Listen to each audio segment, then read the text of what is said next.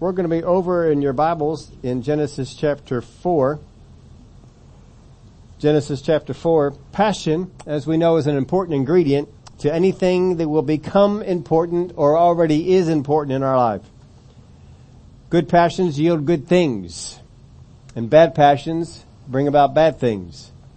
We're looking today at how passion affects our genuineness in worship, as well as how we bring honor to God. We looked last week at the incident around the fiery furnace and how surely that tests the genuine aspects of people. We saw that some people probably bowed the knee and just said, well, we're not genuinely into this. We're not genuinely going to worship this, but we just bow and I'll just worship something else. But that causes your worship to become lessened. And the devil is just as glad if you will do that as if you would go full board into the false worship.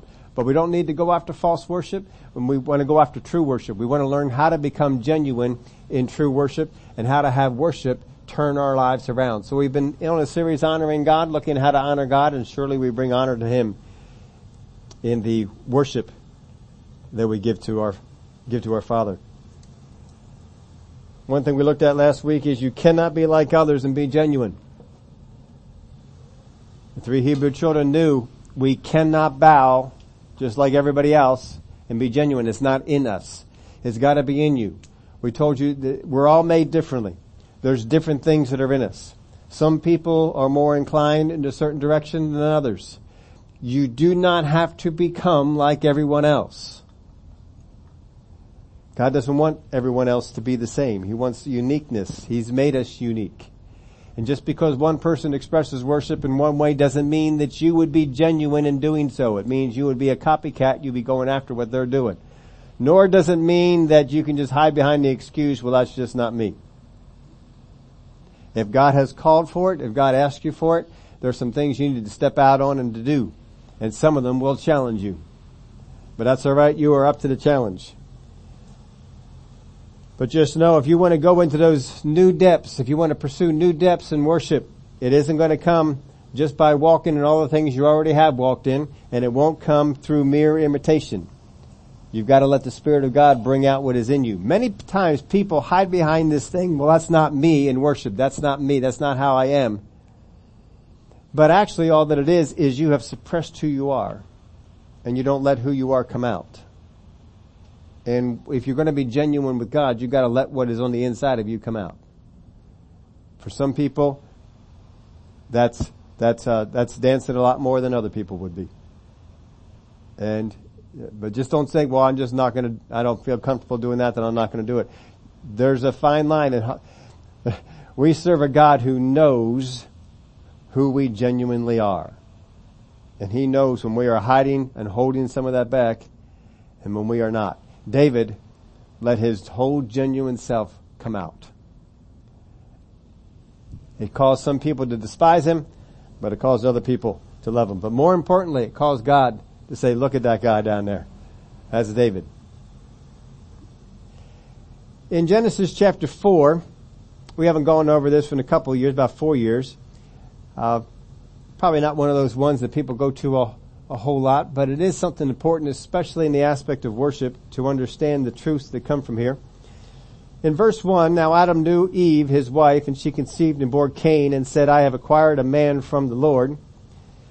Understand, this does not mean Cain is the firstborn child on the face of the earth. It means he is more than likely the firstborn male child of Adam and Eve. It does not mean that he did not have a sister before that.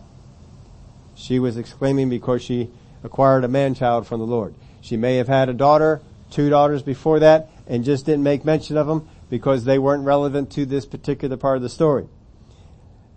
Adam and Eve had a lot more than 2 kids. But these 2 are the ones that are mentioned here at this time. So they could have had a daughter, 2 daughters, then had Cain, then had maybe a couple more daughters, and then had Abel. We don't know. The Bible didn't tell us. But just don't think that just because it says, well, they had Cain and they had Abel, that's all they had at that point. That's not.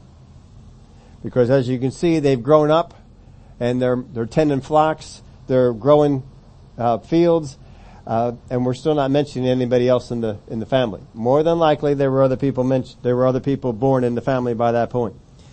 Then she bore again, this time his brother Abel. Now Abel was a keeper of sheep, but Cain was a tiller of the ground. And in the process of time, it came to pass that Cain brought an offering of the fruit of the ground to the Lord. Abel also brought of the firstborn of his flock and of their fat. And the Lord respected Abel and his offering, but he did not respect Cain and his offering, and Cain was very angry and his countenance fell. Now Cain and Abel, they each brought what they had. That's what they had. Cain had fruit. He had stuff that you would grow out of the ground. Abel, he had sheep. Now what the Bible does not mention here, but you'll know this is true, is that up until a certain point, Cain brought the same offering as Abel. Because when they were real young, and they had to bring an offering, who brought the offering? Mom and Dad. What would Mom and Dad have brought? They would have brought what God asked them to do, what God had showed them. Because Jesus himself showed them, this is what the sacrifice is. This is what you will do. They knew firsthand what to do. So all the while they're growing up, Cain and Abel are involved in a sacrifice for themselves that involved blood. At some point, Cain veers off of this. At some point, he leaves what Mom and Dad have shown him to do. He leaves what God had shown them to do, and he decides what I have is fruits. I don't want to go and acquire something else. I want to use what I have. Have you ever thought about that in your worship before God? I only want to do what I have. I don't feel comfortable doing this. I don't like doing that. So I'm not going to do that. I know the Word of God says that I should shout, but I don't like shouting. So I'm not going to shout. I don't have that. I'm not. No, there's some times you need to go out and acquire what it is that God said to get. You need to go out there and get it. But at some point, Cain decided, even though he had gone out and acquired them in the past, at some point he decides, I am not going to do it anymore. And he decided, fruits is what I have. Fruit will be sufficient for God. It's what I have. It's what I want to do. I don't want to go and swap things with my brother. I don't want to go and buy something different. I want to use what I have. Because Cain obviously had sacrifices offered when he was younger. And at some point he broke off on his own and was doing it on his own and decided, you know what, I know this is what I've been told, but I'm not comfortable. I don't like going this way. That's not for me. I don't like all this bloodshed. That's why I'm over here with the fruit. I don't like all that killing. That's my brother. That's not what I have. Now this is often referred to as the first religion in the Word of God. Religion is basically man's way to reach God. Religion is just that. It's man's way to reach God. How does man say that you ought to do it? We don't want to reach God man's way. We want to reach God God's way. We want to do what God said to do. This is the first attempt. Not the last. Many people have done this after that. Adam and Eve, they were taught, this is how you sacrifice. They taught it to their kids. We're only looking at one generation away.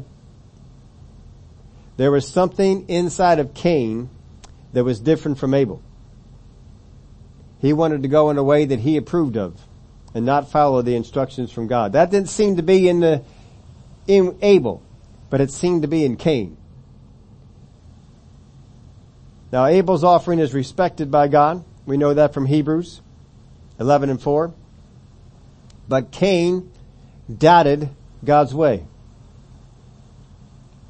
Now we see from this that God did not respect Cain and his offering, and Cain was what? Very angry and his countenance fell. If Cain had no passion for God, if he had no care for God, would this bother him? No. The reason that Cain is angry and the reason that his countenance fell is because he has a passion for God. If he had no passion for God, why in the world bring the sacrifice to begin with? Why not just go in a whole nother direction? I'm not going to do these sacrifices at all. But he had a passion for God, and he wanted to bring what he had instead of what he had to go get. So there was a change in direction for Cain. This change in direction occurred when his passion became corrupted. You see, there are two problems with passion. Passions are good, but there's two problems with passion. One is when good passions become corrupted. And the second is when bad ones surface. There's some people, they didn't know they had a bad passion in them, but then all of a sudden, something comes along and waters that bad passion. And it comes out. You know, some people, when they're poor, think they don't have any bad passions. But then when the money comes in, what happens? Oh, now I have the ability to pursue some of those bad passions. See, before they were too poor to do it. It wasn't that they wasn't there, it's just that they couldn't do it. But now that the money came in, they can go ahead and pursue those. Now the money didn't create the evil was there. That's how money gets a bad name. People think, well, money is a bad thing. Better if you don't have money. No. It's better if you don't have the evil passions. Don't have those things on the inside of you. You know, some people, they look at things that are going on, look at people who get drunk all the time. And say, well, they just have a passion for that. Well, they may never have known they had a passion for that until they had money to go out and get the alcohol. Some people got bothered with drugs. They may not have known that if they didn't have the opportunity, the way to procure the drugs. There's a lot of things that are in us, but they don't have a way out. It's not that we are walking in a certain perfect kind of a way. It's just that those bad things haven't been able to get out just yet. So here Cain, this was probably on the inside of him, and now has had the opportunity to come out. This was a change of direction for him. He decided, I'm going to go in a different way. Now for many today, passions for worship has been corrupted. You'll see that some things that are foreign are added. What is asked for is removed or changed. And what I feel is right is what I will do. Now there are some things that I understand that are cultural in worship. And I try to keep my passions out of things that are cultural. There are some ways of the way people express themselves. There are some types of music that people use. There are some just things that are different. They're just cultural. And the Bible has not told us worship shall be this, and this. And so we sometimes think that the way we do it is the Bible way. But we don't have that necessarily in the Word of God. We have to be careful. But when I begin to see people add things that to me begin to corrupt the passion, you'll see something else rise up on the inside of me. And I will come against it. And I will kick it out. I kick some things out of here faster than, because it's corruption. It's wrong. I won't say, I'm not going to lump this all into the same category, but one of the things that you folks who have been around here for a long time know that has gotten my fire up, and I've actually left my seat when this kind of stuff is going on, is some of that flag stuff. Some of the people with the flags. Now, I'm not saying that if I walk into a church and they got a bunch of people in the front and they're doing some kind of choreated flag thing, I'm not saying I would go in there and tell them that they're all wrong. It's not an avenue I would pursue. But I'm not going to go in there and tell them I'm wrong. But when I got somebody who wants to spout off doctrine that if you have this flag and wave it this way, that these demon spirits have to listen to you, you're out. That's corrupted worship. You're not bringing that in here. And I knew one person who had this, and they tried to sneak off in the back of the church here. This is a long time ago. This is before we did all this. A couple people nodded. They were here for that one. They tried to sneak off in the back of the church and tried to wave these flags. I knew what they were believing. I walked back here, put that away. We don't do that here. And they tried to act all innocent and, get it out. And they got it out and they never brought it in again. But if you don't stand up to that sort of stuff, they'll try and bring it on in. They'll corrupt the worship. You don't want that to happen. The thing that takes care of demon spirits is the name of Jesus. I'm not bringing in anything else. There's no flag you can fly. There's no horn you can blow. That'll change that. It's the name of Jesus. Don't take away from the name of Jesus. That's all I need is the name of Jesus. You come against the devil, you come against it in the name of Jesus. And anybody wants to corrupt that or bring that, we're not going to do that. That's not a different aspect of worship. That's not cultural. That's wrong. So we have to make sure we stand on guard for that. But there are some people, and they go in a different direction.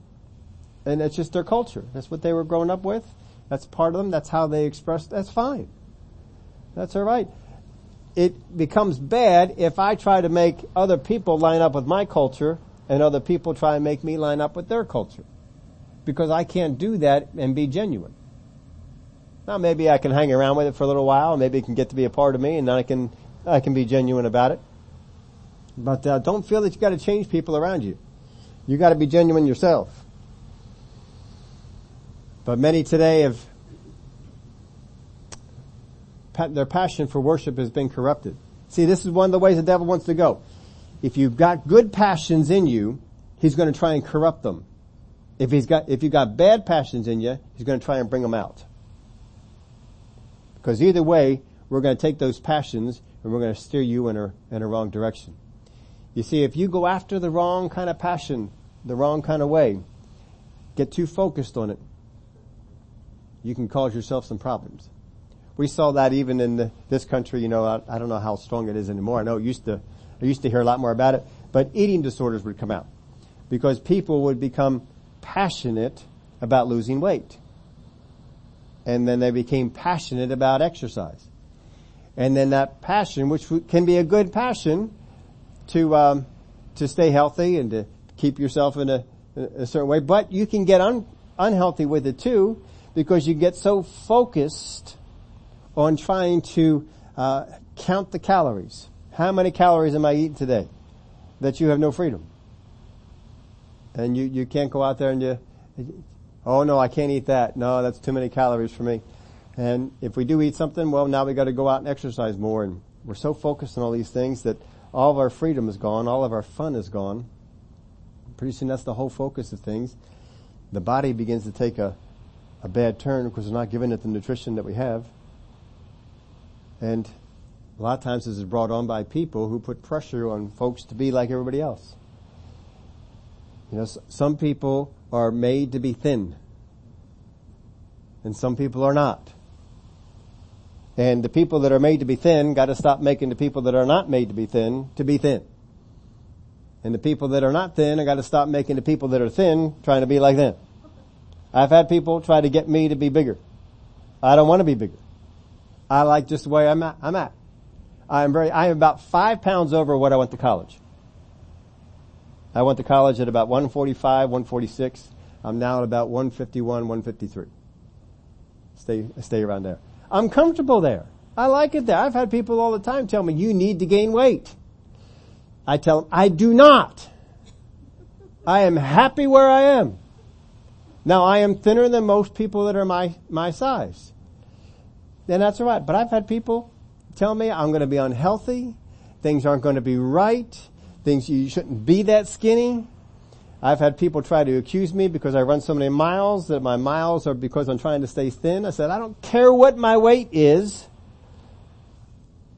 I just want to run and I'll eat what I need to eat. But I've stayed this way for a long, long time.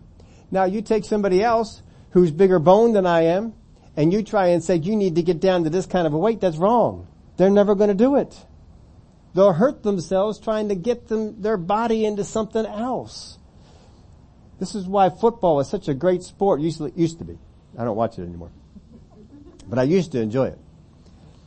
But you look at a football team and you got some people that are born to be linemen. You cannot make a defensive lineman a defensive back.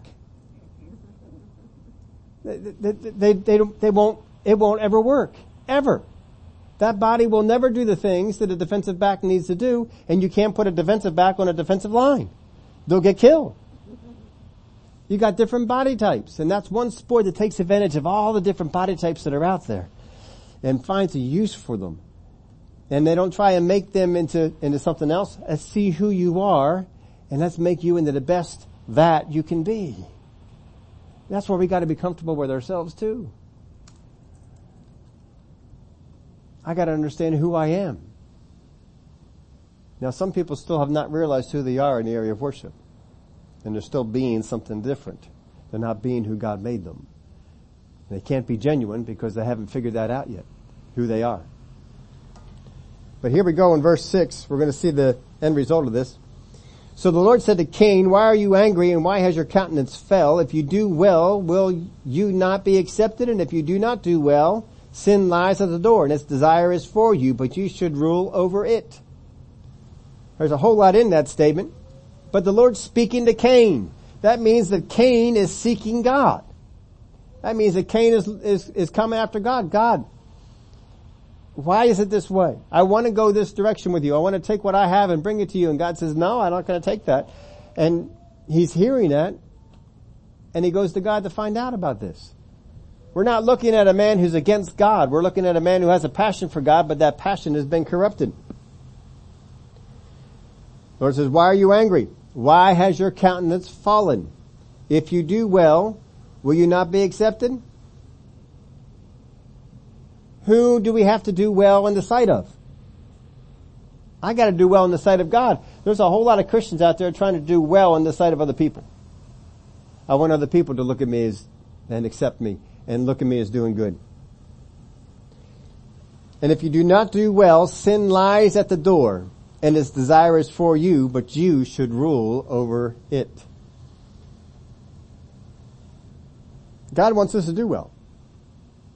But he said sin is at the door.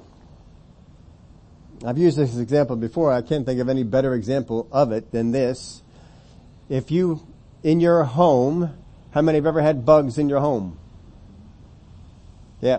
We don't like bugs in our home, do we? It doesn't matter what bug it is. If it's an ant, we don't like it in our home. If it's a fly, we don't like it in our home. If it's a mosquito, we do not like it in our home. Roaches, you name it, we don't like them in our home.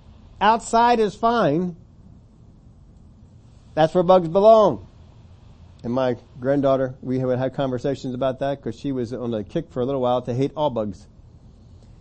And so if she saw them outside, she's ready to destroy them. She's ready to kill them. No. Bugs outside, this is good. This is where they be. This is their home. Our home is over in here. But if she saw an ant in the house, I mean, she'd go after that ant. She'd pick that ant up in her fingers and she'd squish it. And she'd crush that ant. And that ant, once it was dead, it was crushed again. It was just crushed until there was nothing left of it. That's okay when you're inside. See, inside, we don't want bugs inside. Bugs outside? All right, we may not like it, but we can live with the bugs outside. I don't want the bugs in the house. In the house, we got to keep the bugs out. God says sin is at the door. It's waiting to get in. It's kind of like, your mom used to say when you were growing up. Close the door, you're going to let the bugs in. Close it, always telling you, close the door, close the door. Not even enough time for you to get outside. Close the door, close the door. Bugs are coming in.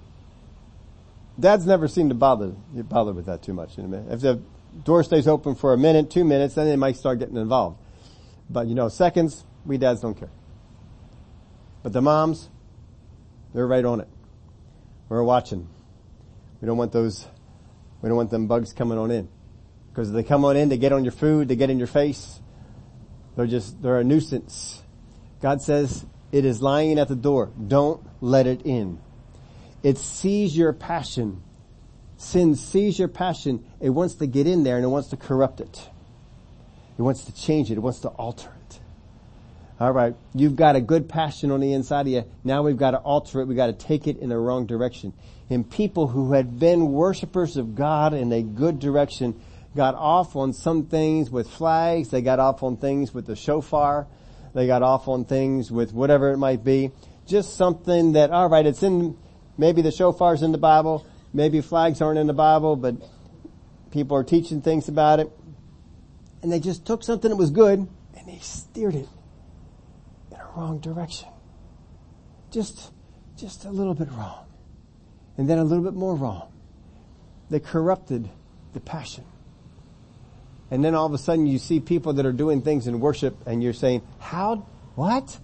You don't worship God that way. That's not the kind of thing that you would do. We told you the story before. We went out to this church. This is a long time ago. I don't know how many years this ago might have been. Probably predates almost everybody here, except for maybe 2 or 3. Or not many that have been here. But we took the worship team and we went out to this church over in New Jersey because somebody that I knew from Tulsa was there. And I loved this worship leader. He was one of my favorites. He was a worship leader at my church when I was in Tulsa, and we heard that he was going to be at this church. And so we took the whole worship team and we went out there to go and to see him. And so we went to experience this, and the worship was so loud. We didn't see him for a while. His name was Daniel. Didn't see him for a while, but the worship was so loud, you could not hear what someone right next to you was saying.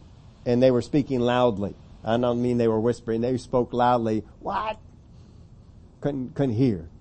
And this one person, I think there's others too, but this one in particular just took note, got in the aisle and started dancing, a dance you would assume would come from a bar.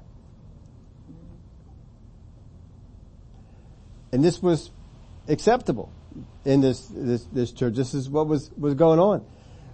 And I sat there and I said, I am sure that Daniel does not know what he was walking into, because I don't think he would have come. And they just kept carrying on for a while and going on about things. And they finally let Daniel get up and do some stuff, and then he was down. We didn't get very much experience time with him. And then on the way out, we found out that the worship leader at the time, his leather jacket got stolen in the back of the church. He wasn't too happy about that. But you see, worship can become corrupted. They still gathered to worship God. They still sang songs about God. But what they were doing didn't seem to have the same honoring of God that it once did. They had gotten corrupted. They had gotten off and just started to go off in a little bit of a direction here. And this is how you've seen some moves of God go on in this country. Great moves of God. But then people tried to keep that move going longer than God wanted it to go. God moved on it for a couple of weeks. But they said, no, we got to keep this going. And they kept it going for years. And then other stuff was happening.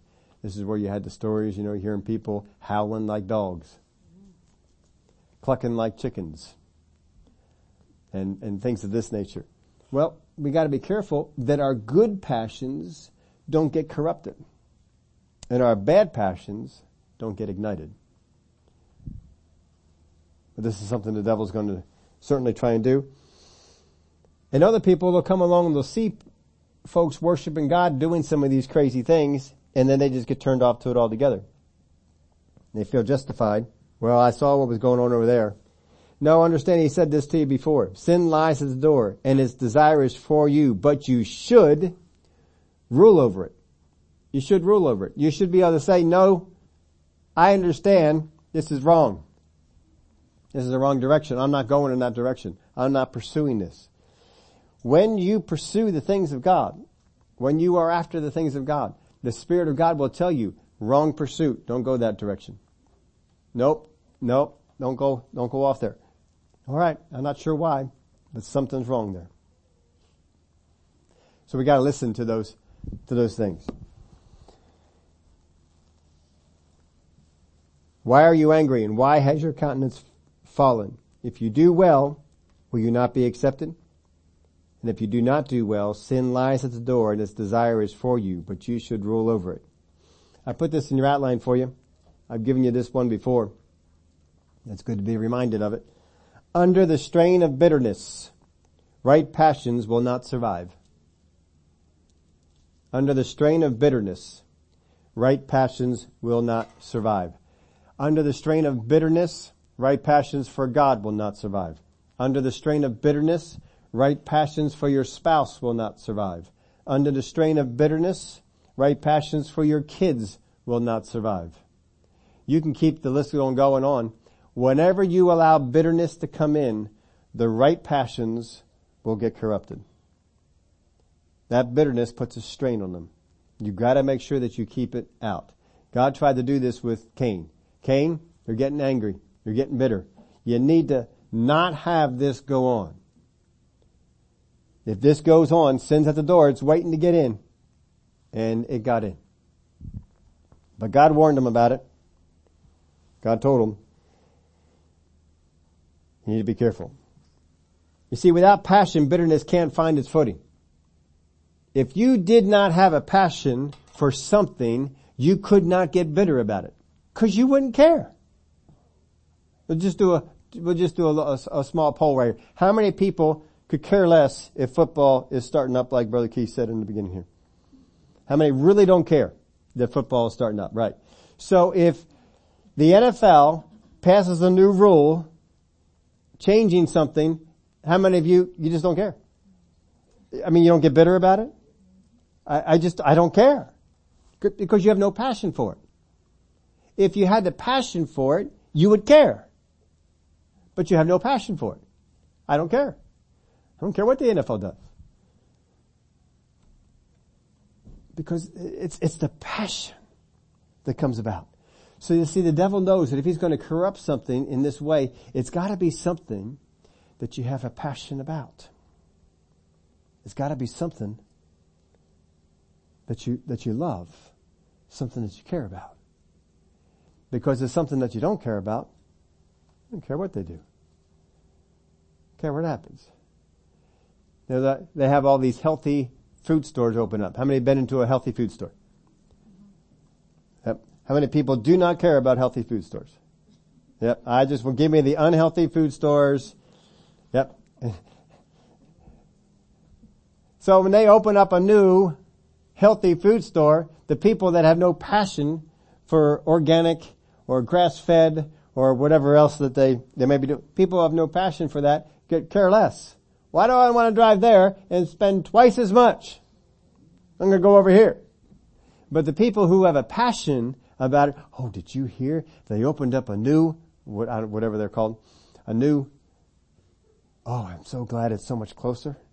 And you talk about that to somebody who has no passion for it. You say, well, why would I care? I don't want all that stuff. You know, my running buddy, he's a gluten-free guy. He goes after all the gluten-free stuff. I'm gluten excess.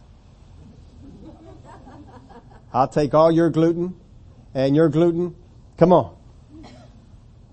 I don't care. So, we'll have some fun with some of that stuff, but he's got a gluten-free household. And I forget whether it just is helpful for him or if it's a necessity. I think it's more just helpful. And there's some people in the house that it's more of a necessity for.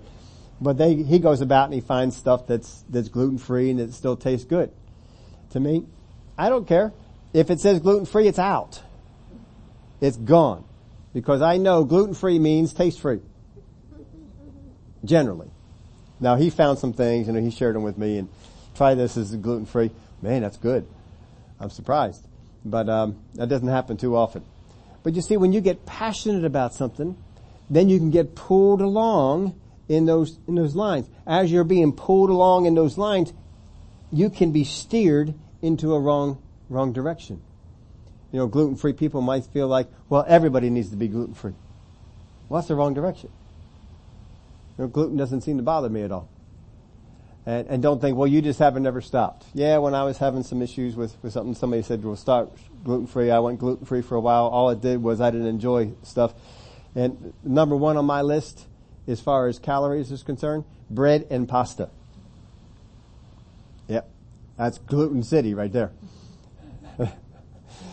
And that's still my number one area. That's where I get most of my calories from. Sit on down. My family just gets shocked at how much bread I can consume before they bring the food. I mean, we're sending them back all the time. More bread, more bread, more bread. You're not going to have room to, they don't say that anymore, but every once in a while somebody will see me eating the bread and say, you're not going to have enough room for the meal. Watch me. I will. But I love bread. I love good bread. I like gluten. It's not so much that I like gluten. I like the stuff that it's in. But if I have somebody and they're passionate about it, I don't make them get on my train. They can ride their train. That's all right. But you see, the enemy wants to try and get passions taken so that our passions begin to drive people apart. We can't have that. Passions to drive even married people apart. He's going to take what is a good passion in a marriage, in one person in a marriage, and just have them go in a wrong direction with it and corrupt it to the point that it puts pressure on the marriage. Bitterness begins to come in. You don't want to be having that going on. Just because you are passionate about something doesn't mean that it's right. Cain is passionate about some things here, but it doesn't mean that it's right. Without passion, bitterness can't find its footing. You have to care in order to be corrupted. Now, he says the right sacrifice, if you had the right sacrifice, you would do well. But he didn't do the right sacrifice. He wanted to change. He had already been doing the right things. He wanted to change and go in a different direction and expected God just to come along with him. Now this is how this kind of thing starts off. Cain is doing the right sacrifices. But then the enemy sows in there and says, do you see all that good fruit that you got? This is the stuff that you worked on. This is the stuff that is the fruit of your hand. Why are you going to take something that is the fruit of your hand and trade it for something that is the fruit of someone else's hand and make that sacrifice to God? Isn't it more honoring to God to take what is the fruit of your hand and bring it as a sacrifice to God? And eventually he said, you know what? I can see that. I should do this. And so he left what he had been doing to do something different. Because he wanted to do what was best for God and got sold on this. Well, it's okay, but it's not what God asked to do. We begin to say, my way is good enough. My way is good enough. I want to worship God, and all I want to do is this. And we lay out what we're willing to do. That's all I want to do. I won't go any further than that. This is it. And we won't grow past that. My way is good enough. Now who decides? Who made that decision that your way was good enough? Well, we did. So that means that I'm the ultimate decider. And that means that I'm slowly taking the place of God in my life. Don't let that happen. Verse 8, now Cain talked with Abel, his brother, and it came to pass when they were in the field that Cain rose up against Abel, his brother, and killed him. So there was some talking going on, maybe about the sacrifices, maybe some conversations about God, whatever it was, but Cain got mad at the position or the stance that his brother was taking or the things that his brother shared. He got so mad he rose up and he killed him. Do note that the first murder recorded in the Word of God took place without a gun.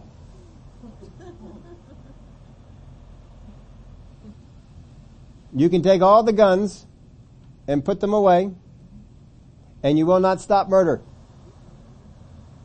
Because people will find something.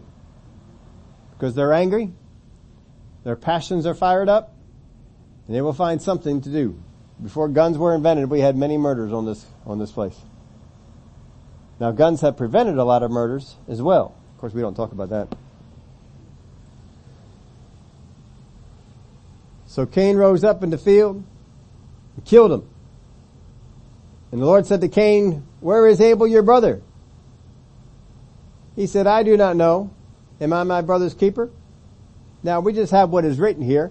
We don't have the recorded message. We don't have the words, how he said the words. He could have said them in a couple of different ways. He could have said, I don't know. Where is my brother?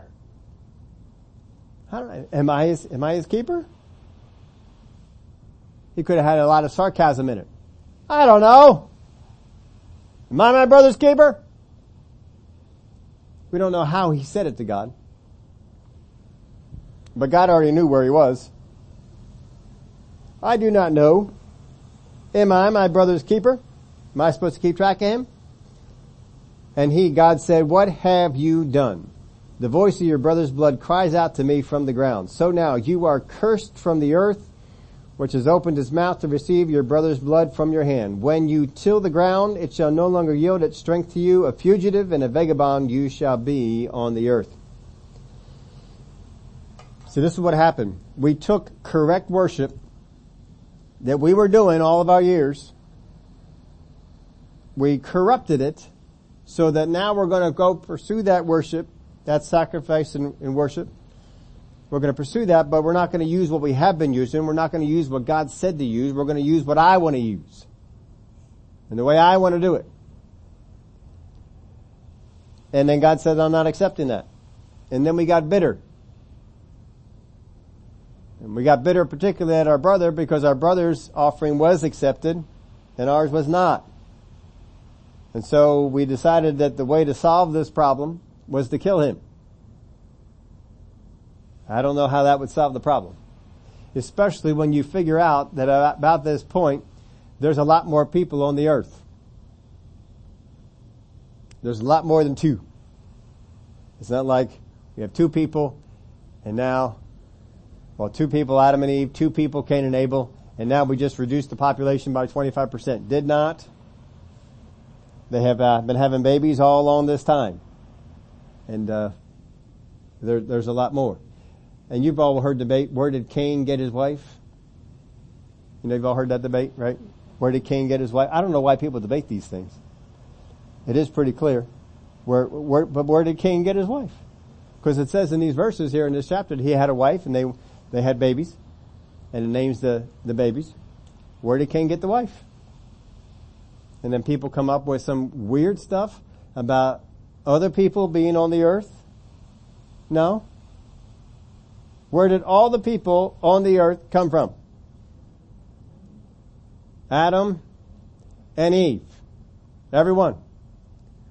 That includes the people with darker skin and the people with lighter skin. That includes Europeans, Russians, Germans, Asians, Africans, South Americans, Cubans, you name it. They all, if they are on the earth, they all came from Adam and Eve. So no matter what, we're all related. And in fact, you can go back, beyond that, you can go back to Noah. Because it was all wiped out from Noah. That's pretty clear in scripture. If you want to know where Cain got his wife, he married his sister. That's what he did. There's no one else around. What else are you going to do? God didn't just come down and supernaturally make a wife for each one of the sons or a husband for each one of the daughters. That's what they did. But of course the sin had not corrupted all the DNA and all the other aspects of things, so they didn't have nearly the problems they would have today with that, but that's what it was. Probably didn't enlighten too many of you people on that one, but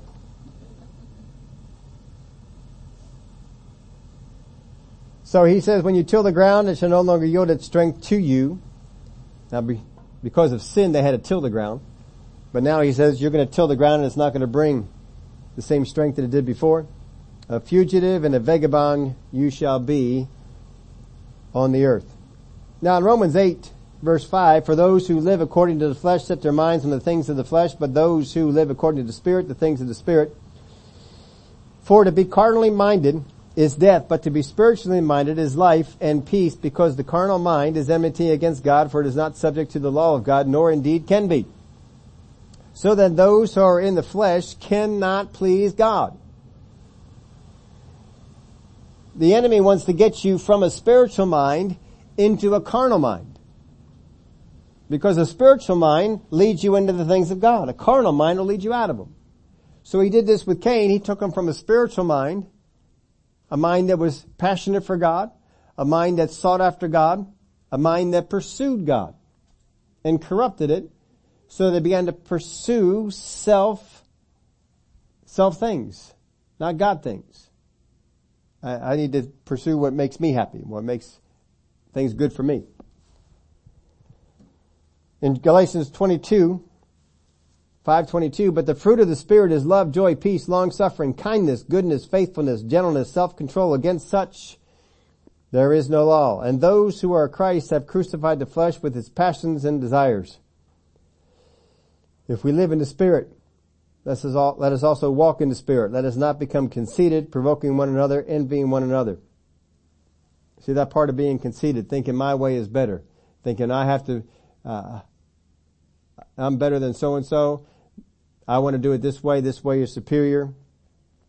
Provoking each other, envying one another. That's not the place we need to go. The enemy wants to pervert what you do to get into the area of envy, to get in the area of provoking, to get into the area of bitterness, to get in the area of anger.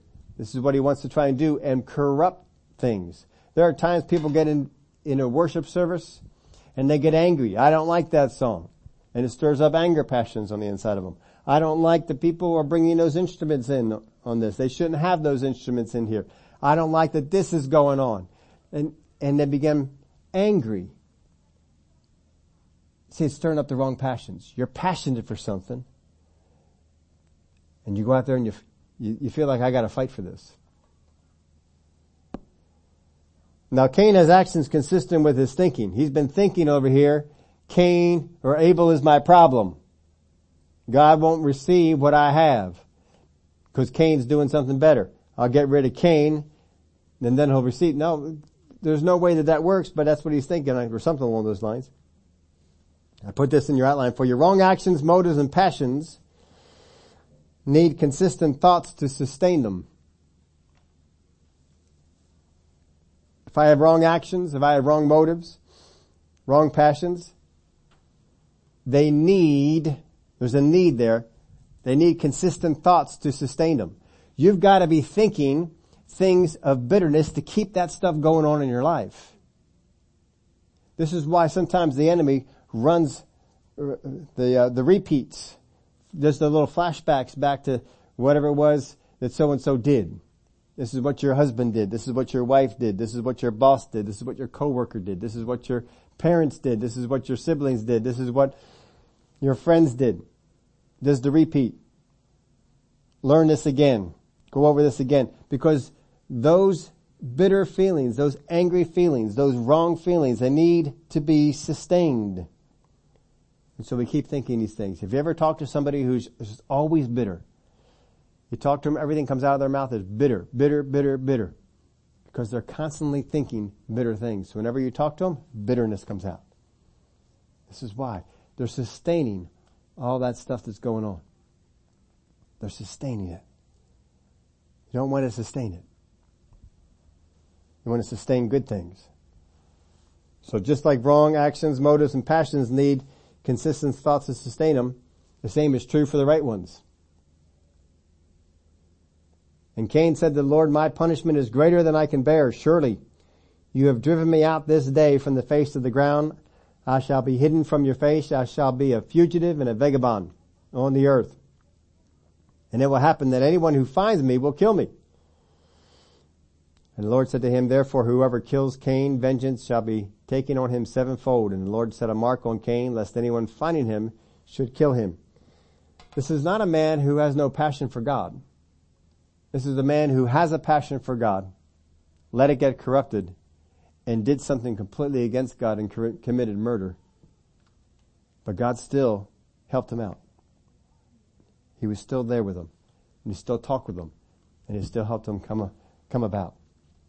If you want to worship, and if you want worship to change your life, and intensify your relationship with God, your passions need to be correct and your motives pure. To do otherwise will not yield the results that you seek. If you're going around with a motive, I need to bring everybody along to worship God the way I do, that's a wrong motive. Don't be following all of those. You need to be, when you get involved in worshiping God and you're focusing on Him, you're in a corporate worship setting like here, or you're at home worshiping God, you need to have everything on the inside of you genuinely worship Him. And be genuine as you are, not as someone else is. I don't need to imitate someone else, but I need to let what is in me, what God has put in me, come out. And some people do some things that we look at that and say, boy, I don't know that I could do that. That's all right. They can. And they can be genuine about it. I enjoy watching some people in worship that are genuine. And you can just see, oh boy, they are just so into what they're doing. And I thoroughly appreciate that. This is how we need to go. You gotta expect this out of yourself. You gotta push for this. When you're in church and you're worshiping God, you need to let what is on the inside of you come out. Well, yeah, but if I do that, then someone's going to say, see, you did that. I told you should do it. Well, first off, that person needs to shut up. Because they're not here to make you to become somebody. You are here on this earth to become what God has called you to be. To let what He put on the inside of you come out. Don't let yourself stifle it, and don't let other people stifle it. Well, God, I would do that, but so-and-so is going to think I'm only doing it because they've been told me to. Don't be hiding behind that. He's not going to buy it. He's going to be able to see through you just like He saw through Cain. It is not uncommon for people to have desires for change without the needed passions to fulfill them. That's not uncommon. That happens all the time. How many times have you heard people, oh, I need to eat better? Have you ever heard people say that? Oh, I need to eat better. But they have no passion. Because as soon as the pizza calls them, here we are. Right? What's eating better? Well, I should eat more salads. I should eat more vegetables. I should eat more, whatever it might be. And then they walk on by the pizza shop. Oh. See, your passions are for something different. It is not uncommon for us to want a change, but not have the passions to accomplish it. You gotta build up on that passion. You gotta find a way to get that passion on the inside of you. Father God, I want that, and I need the passion. I need the passion. Because just because you want to change, just because you see that a change would be beneficial, just because a change would be good, does not mean you have the passion to get you there. What's it going to take to get you from here to there? When we were younger, we were facing the possibility of graduating from high school. We had a choice. Do I go out to the schools and pursue my education, or to go into the workforce? And so some people decided, I want to get into a certain field. I need a degree. And so we went out into the colleges. And we have the idea is not to become a great college student. The idea is to become whatever it is that you want the college to become. But you had to have the passion to get through all the stuff. Because you had to learn a lot of things. When I was in school, if you're a Bible major, there isn't a whole lot of liberal arts credits they give you for Bible stuff. About the only things they give you credits for in the liberal arts college for Bible is that's applicable is church history, Greek, and I think that's about it. So in order to get the credits, you had to take things like sociologies, philosophies, and psychologies. So I took one sociology class. It was okay, but I didn't love it. I took one philosophy class. I hated it. I hated every moment in the philosophy class. This was terrible. And psychology I could live with. It was alright. Had a terrible teacher. Absolutely horrendous teacher. Who made every moment in the psychology class sheer pain. But the book was good. I enjoyed the book. It was better reading it than was hearing him. Church history, I had one of the foremost authorities on church history teach me at college. And if you've ever seen a church history book, I've mentioned his name before, but if you've ever seen a church history book in the bookstores, you will see the name VOS on the side of it. Voss, Howard Voss, wrote so many church history books. He was one of the foremost authorities on church history. He was my instructor and he was boring. He was terrible. I love history. I love church. I love the Bible. I loved all this. I hated that class. I couldn't wait to get out of that class. Then I went down to Rhema and had a church history class there taught by Cooper Beatty. Nobody's ever heard of him. He doesn't have his name on any books anywhere. And I learned more from church history from him than all the time I was under Howard Voss. That just didn't work out too well for me. Now Greek class, I love Greek class. They actually made extra Greek classes just for me. I was the only one who wanted to pursue it further. Everybody else, 2 years was plenty of it for them. But you have to have passion to get you through all that. Because there's a whole lot of classes in there that I had to take that I didn't like. I didn't want. And I to this day have never used. But you gotta have that passion. I gotta get through this in order to get to the end result that I want. See, that passion will get you through the change. If you're going to have passion to change your diet, if you're going to have passion to change your job, if you're going to have passion to fix your house, if you're going to have passion for that, you've got to have passion enough to get you over the things you don't want to do, over the things that are uncomfortable to do, to get you to the other end, to get you to the other side. The enemy is going to try and find those passions in you and get them corrupted. Get you to not pursue them. Because he knows they would benefit you and they would help you. This is what he did to Cain.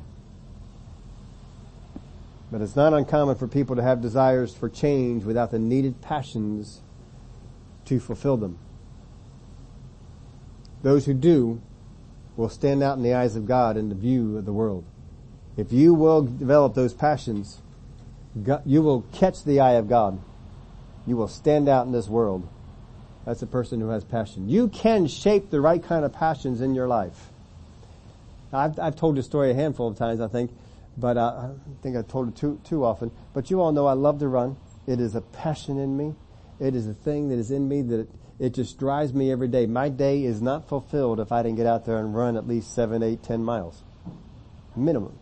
I just love it. If I only got out there and ran 5, I feel gypped.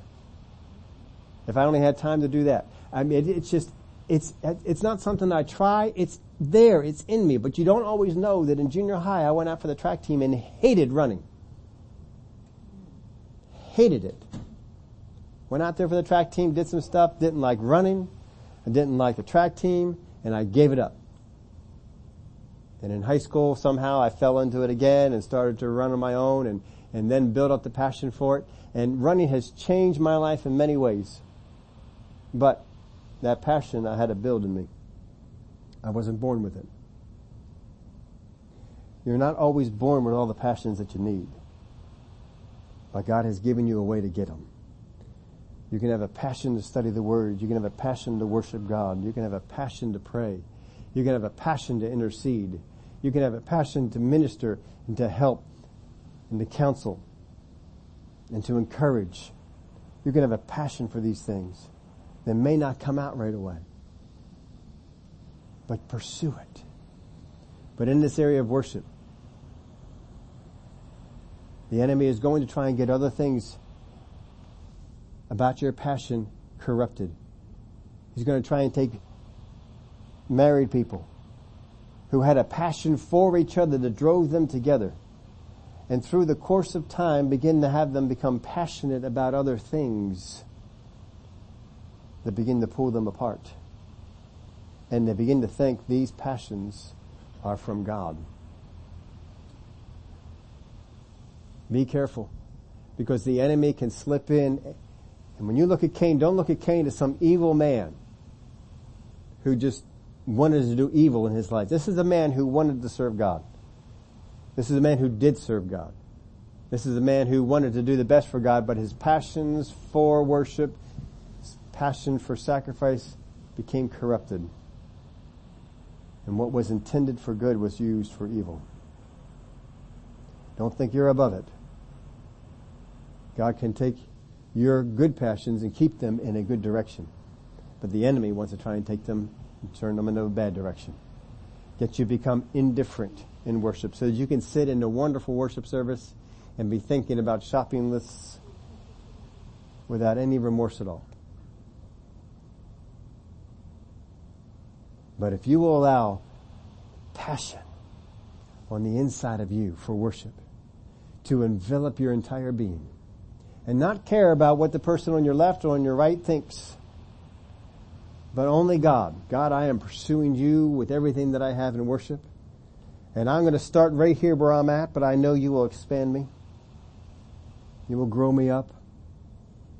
And what is on the inside of me will come out, and it will be 100% genuine. And it will change you. Just as this changed a person who was a worshiper of God and made them into a murderer. The right passions, rightly pursued, can make you into the man or woman of God that He's always intended you to be, if you let Him. Would you all stand up with me?